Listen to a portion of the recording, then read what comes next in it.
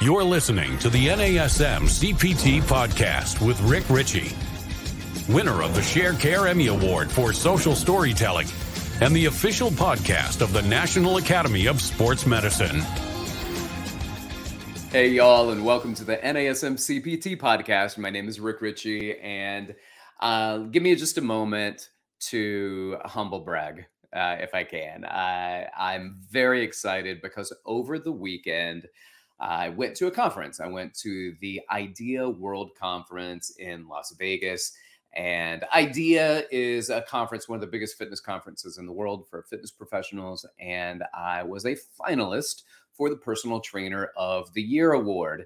And I won. I won the award, a personal trainer, the IDEA Personal Trainer of the Year award 2022. I'm very excited about this. I'm very humbled by it. I am honored by it. So I want to say thank you to the folks at IDEA and to NASM. And you know, I just want to let you know. I want to tell you a little bit about it.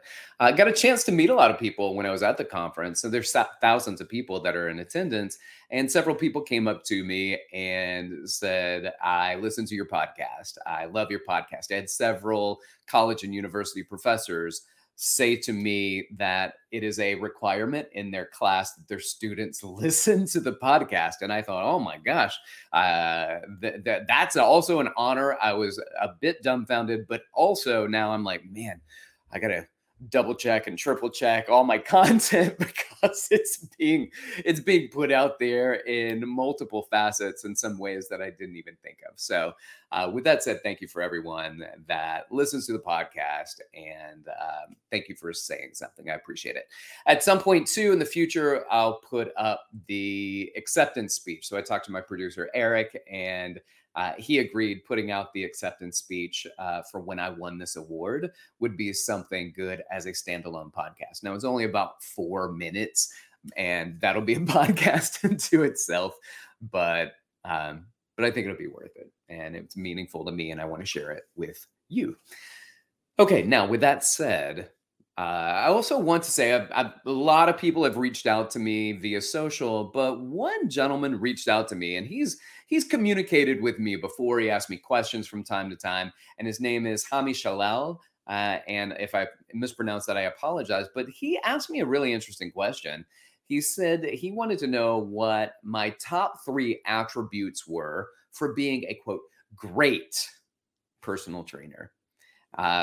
And so to reach out to me after having won this award and said, what needs to happen to be a great personal trainer? And so these are kind of like the 3 things. I mean, shoot from the hip 3 things. And I'm not going to say that these are evidence-based. They're not. These are anecdotal to me. And this is my experience. And my experience that I will not quantitatively, but qualitatively share with you. These are the 3 things that I said, and I'm going to take the time with those 3 things and just give a little bit of elaboration. So the first thing is, number 1, I think there has to be a true desire to help others. And, you know, in part, that's about like identifying what your why is. Why do you do it? But when you identify your why, that gives you purpose, and your purpose provides motivation, and your motivation is what galvanizes you to create action. But I don't think that we do this for ourselves. I think that we do it for others. I think that the way that we impact and influence others, and the way that we inspire people to become more fit, to be more active, I think is what we do for others that is really valuable. And that is the reason that when we work with people, it means so much more than doing something that's just fun for me. And you've heard me mention it before. This is a cool job, but cool jobs don't keep you places. But when it's bigger than you, it's greater than you, and for it's the purpose fits you. Here's one of the things that I had said And then, as I stated, I wanted to write it down. I said it's amazing how much we people want to share things that change our lives with others. This may also be why some trainers don't understand why their clients don't want to work out like they do. Right? And so, for us, if fitness changed our lives, we want that to be shared. When anything changes your life, you want to share what changed your life. And sometimes it's hard to understand when people don't want that. So, uh, so I think that it's valuable to point out this kind of deep and true desire to help people, and I think that's number one. I'm going to throw out another quote here by Zig Ziglar. It says, "You can have everything you want in life if you just help enough people to get what they want in life." So, um, when you come from a place of abundance and you come from a place of sharing and you come from a place of collaboration, when you work with your clients, you are able to allow them to express their fitness in ways that meet and match them and where they are. But through that, there is a satisfaction that goes far beyond the value, the price, the monetary income that you receive from the session. It's bigger than the money. It's more than the money, and that's why I think that almost every course that I've ever taught in my entire life, and even throughout um, my adjunct university career and college career as an adjunct faculty, I had people that came from different industries, and many of those industries where they made a lot of money, and they're willing to give that up for this life. And there's value there, and everybody has their own values. We all have our own um, you know value system and what's important to us, and sometimes that money needs to be there, but for people that stick in personal training, that is in large part number one, our desire to help other people. All right, here we go. Number two. So it's the second thing that I wanted to share out of the three things: eagerness to learn.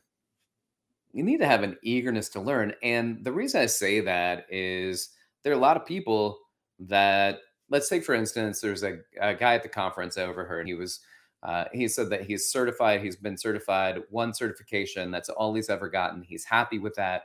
He doesn't understand why he's not getting paid more money and why his company doesn't pay him more. But the requirement is, in order to get more, you go through and you get additional certifications and you learn more and you go out and experience these things. And I thought it's very interesting, right?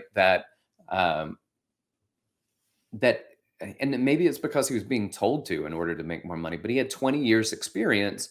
But you can have 20 years experience and still only have 6 months of education. And don't get me wrong, because I've been in the industry for just over 20 years, and I don't take away the value of experience. I don't want to do that. But I don't want to take away the value of education. And for somebody that doesn't want to learn, isn't eager to learn, isn't chomping at the bit to give me a what's next. What's next that is going to allow me to learn a better way to exercise or to program or to inspire or to market or to run a business or to help underserved populations.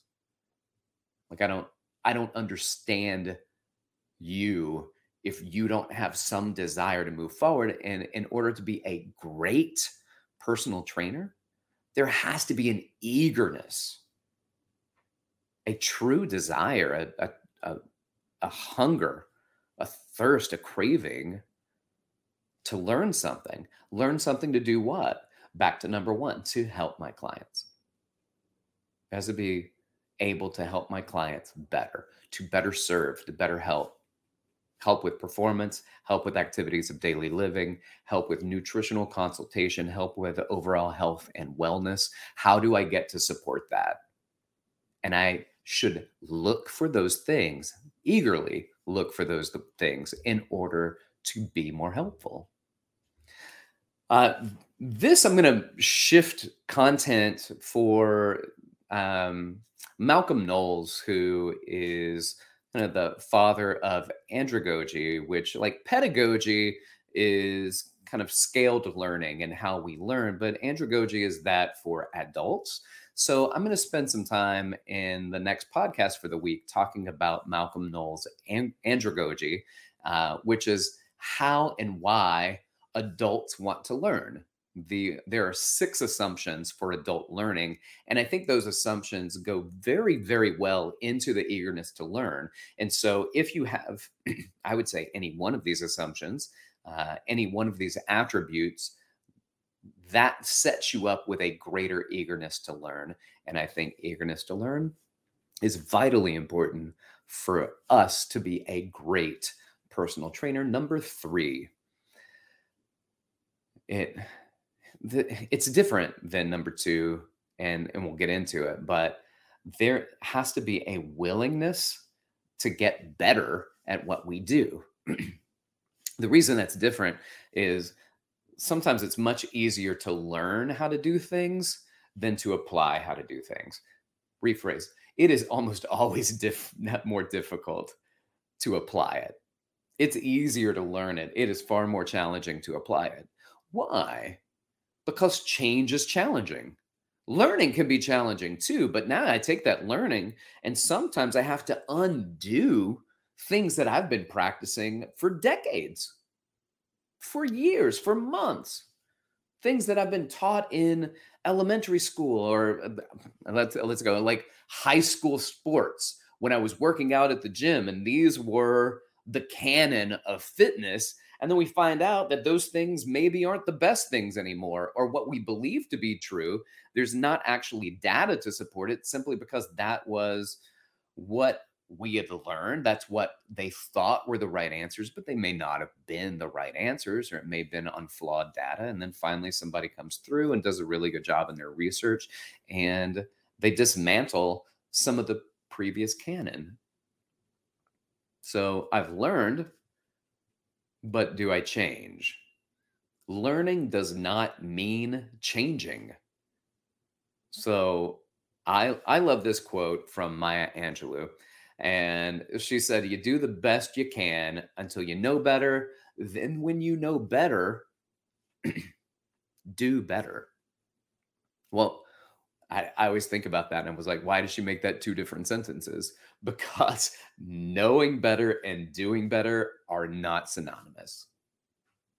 Knowing better and doing better are not synonymous.